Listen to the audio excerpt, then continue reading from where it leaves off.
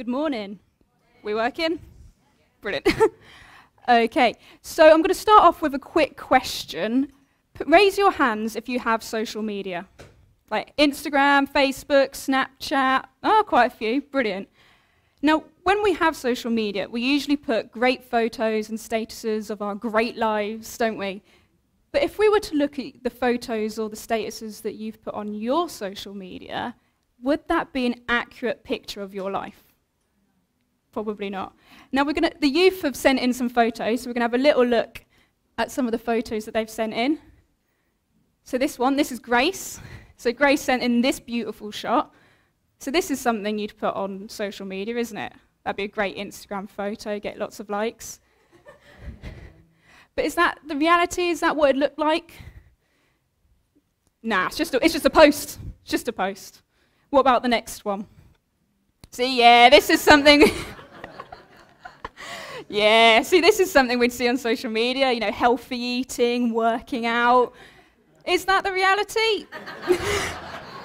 Probably not. Brilliant. What about the next one? Yes, so this is from the Tenants. So a lovely little Valentine's Day meal, I'm told, with Sam there. But yeah, it didn't quite go to plan because Georgie had COVID. So it doesn't quite give the accurate picture of the situation, does it? And how about the next one? Yeah, another one from them. Lovely Christmas photo, all smiles. Yeah, I don't think they were happy.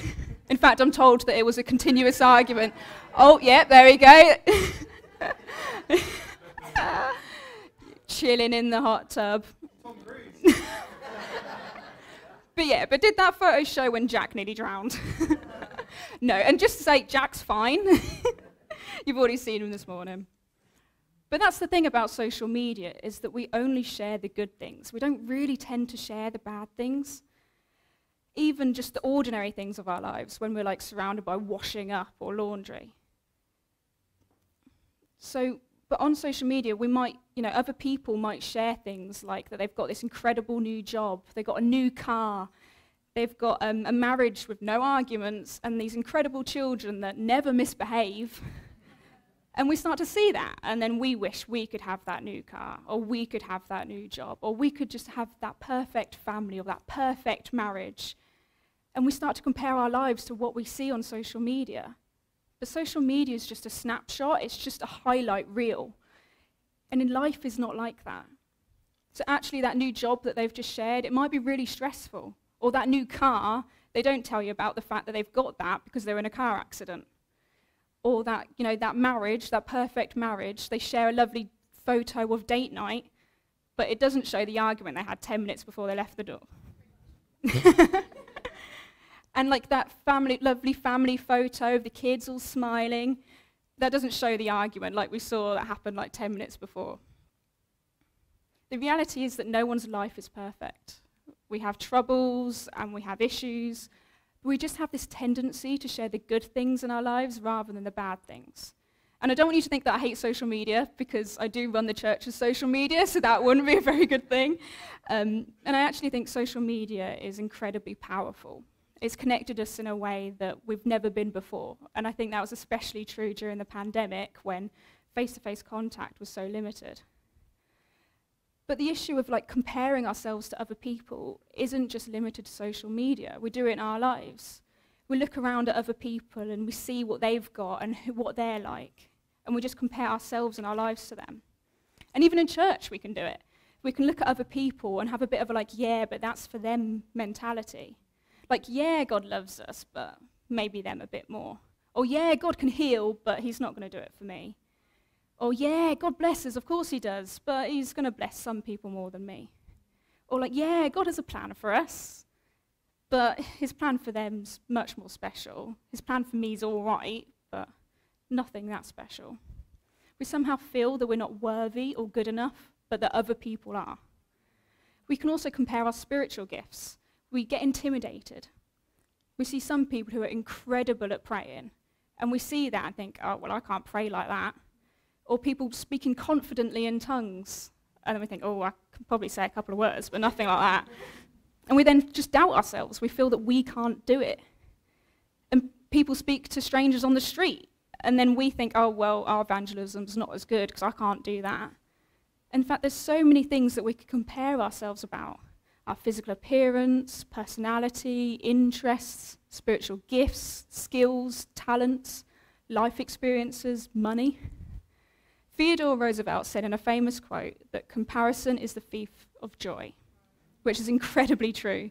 And research has actually shown there's a link between comparisons and depression, low self-esteem, frustration, resentment, envy, and a lower emotional well-being. It holds us back in life. We may not go for a new promotion or a new job because we feel that we're not able to do it, that we don't have the skills that someone else has, or just simply that someone else deserves it more. And these things can also hold us back from our Christian walk. We might not pray out loud because we're not as good at praying at someone else. Or we may feel that we have a word from God, but we don't share it because someone else has got a better word from God, or they're just more spiritually connected. So we hold ourselves back. And this isn't something that's unique to us nowadays, although social media doesn't make it a lot more available. But it's also prevalent in the Bible. So one example is Gideon in Judges 6, which should be coming up. So just a little bit of context here, actually. The Israelites are doing evil and are currently under the control of the Midianites. The Israelites are just in despair and have cried out to God for help. So God calls upon a man called Gideon to help save them. Okay, so Judges 6, verses 12 to 15. When the angel of the Lord appeared to Gideon, he said, "The Lord is with you, mighty warrior." "Pardon me, my lord," Gideon replied. "But if the Lord is with us, why has all this happened to us?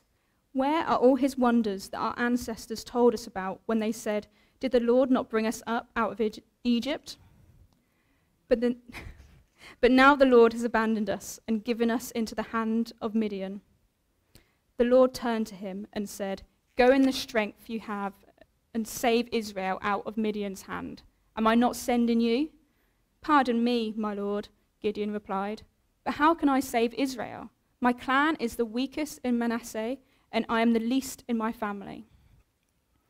Notice how Gideon didn't just say, "I'm weak," or "I'm not strong enough." He said, "My family is the weakest, and I'm the weakest of them." So weakest means he's comparing himself. If we were just looking inwardly, you might say, "I'm weak, I'm not strong enough, I can't do it." But he's saying, "I'm the weakest." So he's saying that he's the weakest out of the bunch of people that could have been chosen. He's ruling himself out of the plan that God's got for him. He's basically suggesting, "Oh no, someone else is stronger, they can do it, I'm the weakest." But actually, Gideon did later on do what God asked him to do, and God used him in a powerful way. Now let me tell you one thing that I know for sure. God does not want us comparing ourselves to other people. That is not the plan that he had for us. God created us in his image. In Genesis 1, verse 27, so God created mankind in his own image. We are his handiwork. Ephesians 2, verse 10, "We are God's handiwork, created in Christ Jesus to do good works, which God prepared in advance for us to do." He made us wonderful. Psalm 139, verse 14, "I praise you because I am fearfully and wonderfully made. Your works are wonderful. I know that full well." And God created us with unique gifts. Romans 12, verse 6, "We have different gifts according to the grace given to each of us." Like Darrell and so many of the others have preached when we're talking about communion, we're all made different. We were never made to be the same. We have unique gifts and talents, and we are meant to use those in different ways. This has actually been a bit of a journey that I've been on recently, and I actually talked to the children in the family worship talk a couple of weeks ago about how we're all made different. We all have different skills and interests and likes. And as I said then, it would be no good in church if we had like everyone in church could play the guitar, but no one could do the PA. Or if everyone could do the PA and no one could play an instrument or sing. Church just wouldn't function. We need these different gifts and skills. And in fact, in the Bible, in 1 Corinthians 12, verse 4 to 11, it says, "There are different kinds of gifts, but the same Spirit distributes them. There are different kinds of service, but the same Lord. There are different kinds of working, but in all of them and in everyone, it is the same God at work. Now to each one, the manifestation of the Spirit is given for the common good. To one, there is given through the Spirit a message of wisdom. To another, a message of knowledge by means of the same Spirit. To another, faith by the same Spirit. To another, gifts of healing by that one Spirit. To another, miraculous powers. To another, prophecy. To another, distinguishing between spirits. To another, speaking in different kinds of tongues. And to still another, the interpretation of tongues. All these are the work of the one and the same Spirit, and he distributes them to each one, just as he determines. God made each and every one of us unique, with different appearances, skills, talents, interests, and gifts. So why on earth would he want us to feel bad about ourselves by looking at other people? The truth is that he doesn't want that. That's not his plan. And I don't want to just stand here saying and dwelling on comparisons and the impact that they have on our lives, because I feel that this is something that we all struggle with at some point. Instead, I want to focus more on what to do about it. It would just be useless if I stood up here and just said, oh, well, just stop doing it. Because if only it was that easy, I'd have stopped doing it a long time ago. But actually, it's an unconscious process. We don't do it on purpose. But there are some things that we can do that when this happens, when we notice that we start to compare ourselves. So firstly, we need to notice the comparison. We can't do anything about a problem if we don't know the problem exists. So if you're comparing yourself to someone else, you're not going to be able to do anything about it if you don't realize you're comparing yourself. If you're on a boat and there was a leak, you wouldn't be able to stop the boat from sinking until you found the leak. You need to notice the leak to fix it. And it's the same thing with comparisons. You need to notice that you're making a comparison to be able to actually do something about it and to challenge it. If you don't realize what you're doing, then you can start to drown in that negativity. Secondly, pray. If we ever ask the youth or even the Sparks lot what they should do in any situation, they will very quickly say pray, even if they weren't listening to the question. It happens more than you think. But we teach children and the youth that because it's the truth. Our first port of call should always be to pray, to bring it to God, the one who created us. I know that I'm so guilty of doing everything in my power first before actually praying. And then when I do pray, it's usually to help for God's help to fix the bigger mess that I've made, which probably would have been avoided if I prayed in the first place.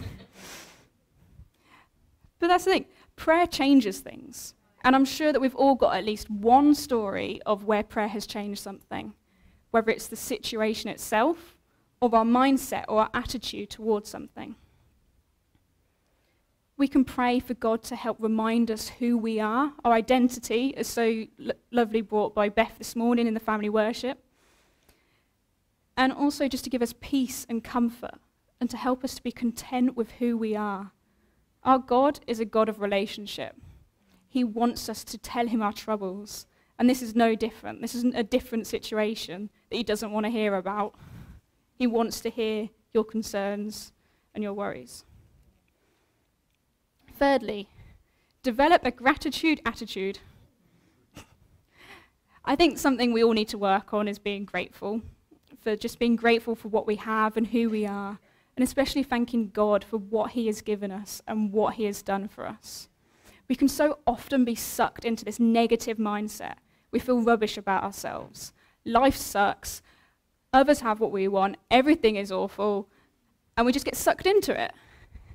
But by doing that, we then forget all the good things that happen in our lives. The blessings, the positive times, and just what God has done for us. Because God died for us. And sometimes we so often skip that into, oh, well, God didn't give me a new house, or God didn't give me a new car.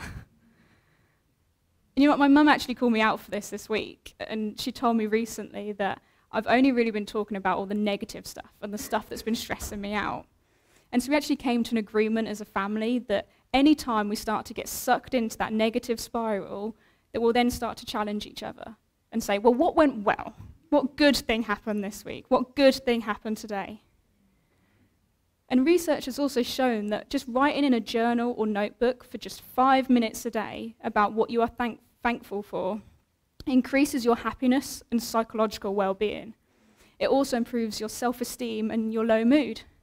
So if we were just to write down a few things that God has done for us, or just make that conscious effort to remember what God has done, then we can improve our well-being and counteract the impact of the comparisons.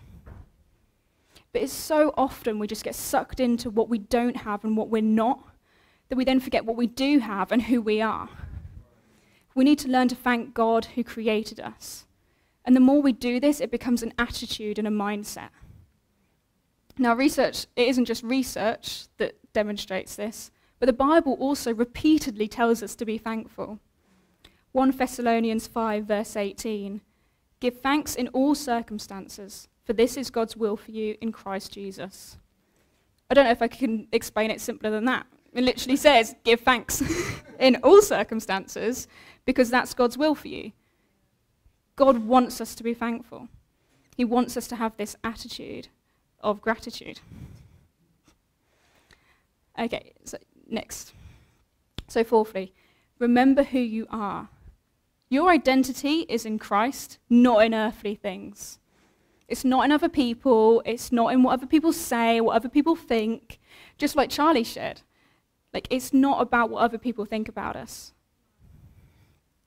Sometimes we get so caught up in these comparisons that we forget who we are. And right now, even if you know who you are, it's always good to be reminded. So the youth are actually some of them are going to come up and read Bible verses and actually just take a moment to remind us who we are in Christ. So,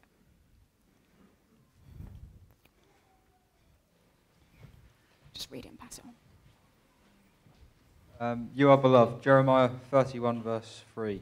I have loved you with an everlasting love. I have drawn you with unfailing kindness. Ephesians 2, verse 10. For we are God's handiwork, created in Christ Jesus to do good works, which help God prepared in advance for us to do. And Romans 18, verse 17. 8, verse 17, sorry. Now, if we are children, then we are heirs, heirs of God and co-heirs with Christ, if indeed we share in his sufferings, in order that we may also share in his glory. You are chosen and appointed to bear fruit. John 15:16. You did not choose me, but I chose you and appointed you so that you might go and bear fruit that will last, and so that whatever you ask in my name, the Father will give you. You are a member of Christ's body. 1 Corinthians 12:27. Now you are a part of the body of Christ, and each one of you is a part of it. You are Christ's friend. John 15, verse 15. I no longer call you servants, because a servant does not know his master's business. Instead, I have called you friends, for everything that I have learned from my Father, I have made known to you. You are God's child. John 1, verse 12. Yet to all who did receive him, to those who believed in his name, he gave the right to become children of God.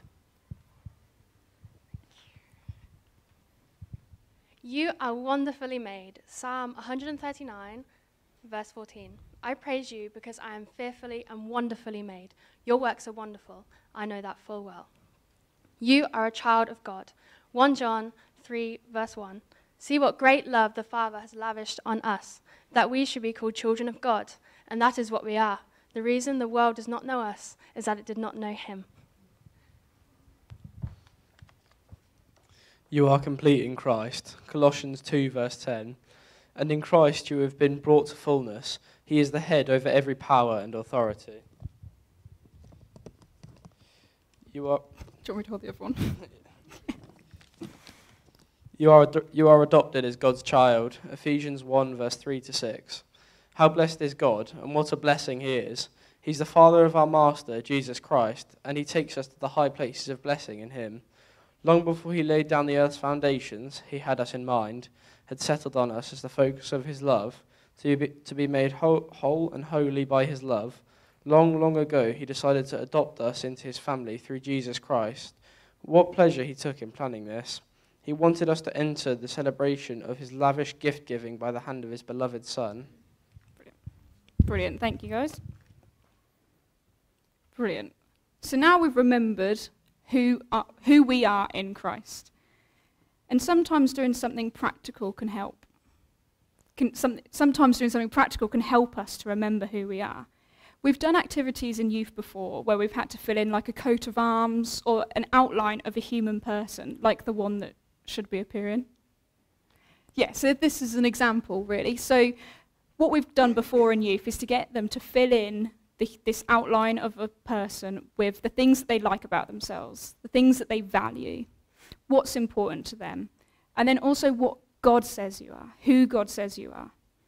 And sometimes we need to do things like this to actively remember who we are.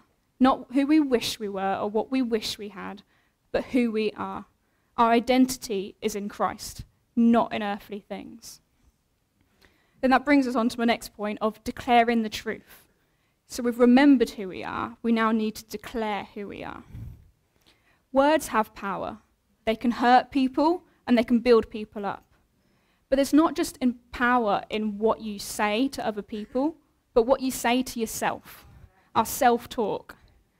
The definition of to declare is to make known or state clearly, especially in explicit or formal terms, to announce officially, proclaim, and to state emphatically. So when I say declare the truth, what I'm saying is we need to make known, state clearly, announce, proclaim, state emphatically who we are in Christ. The voice inside our head says that we're not good enough, that we aren't enough. We need to declare that God says we are enough. Declare who you are and declare who you are in Christ.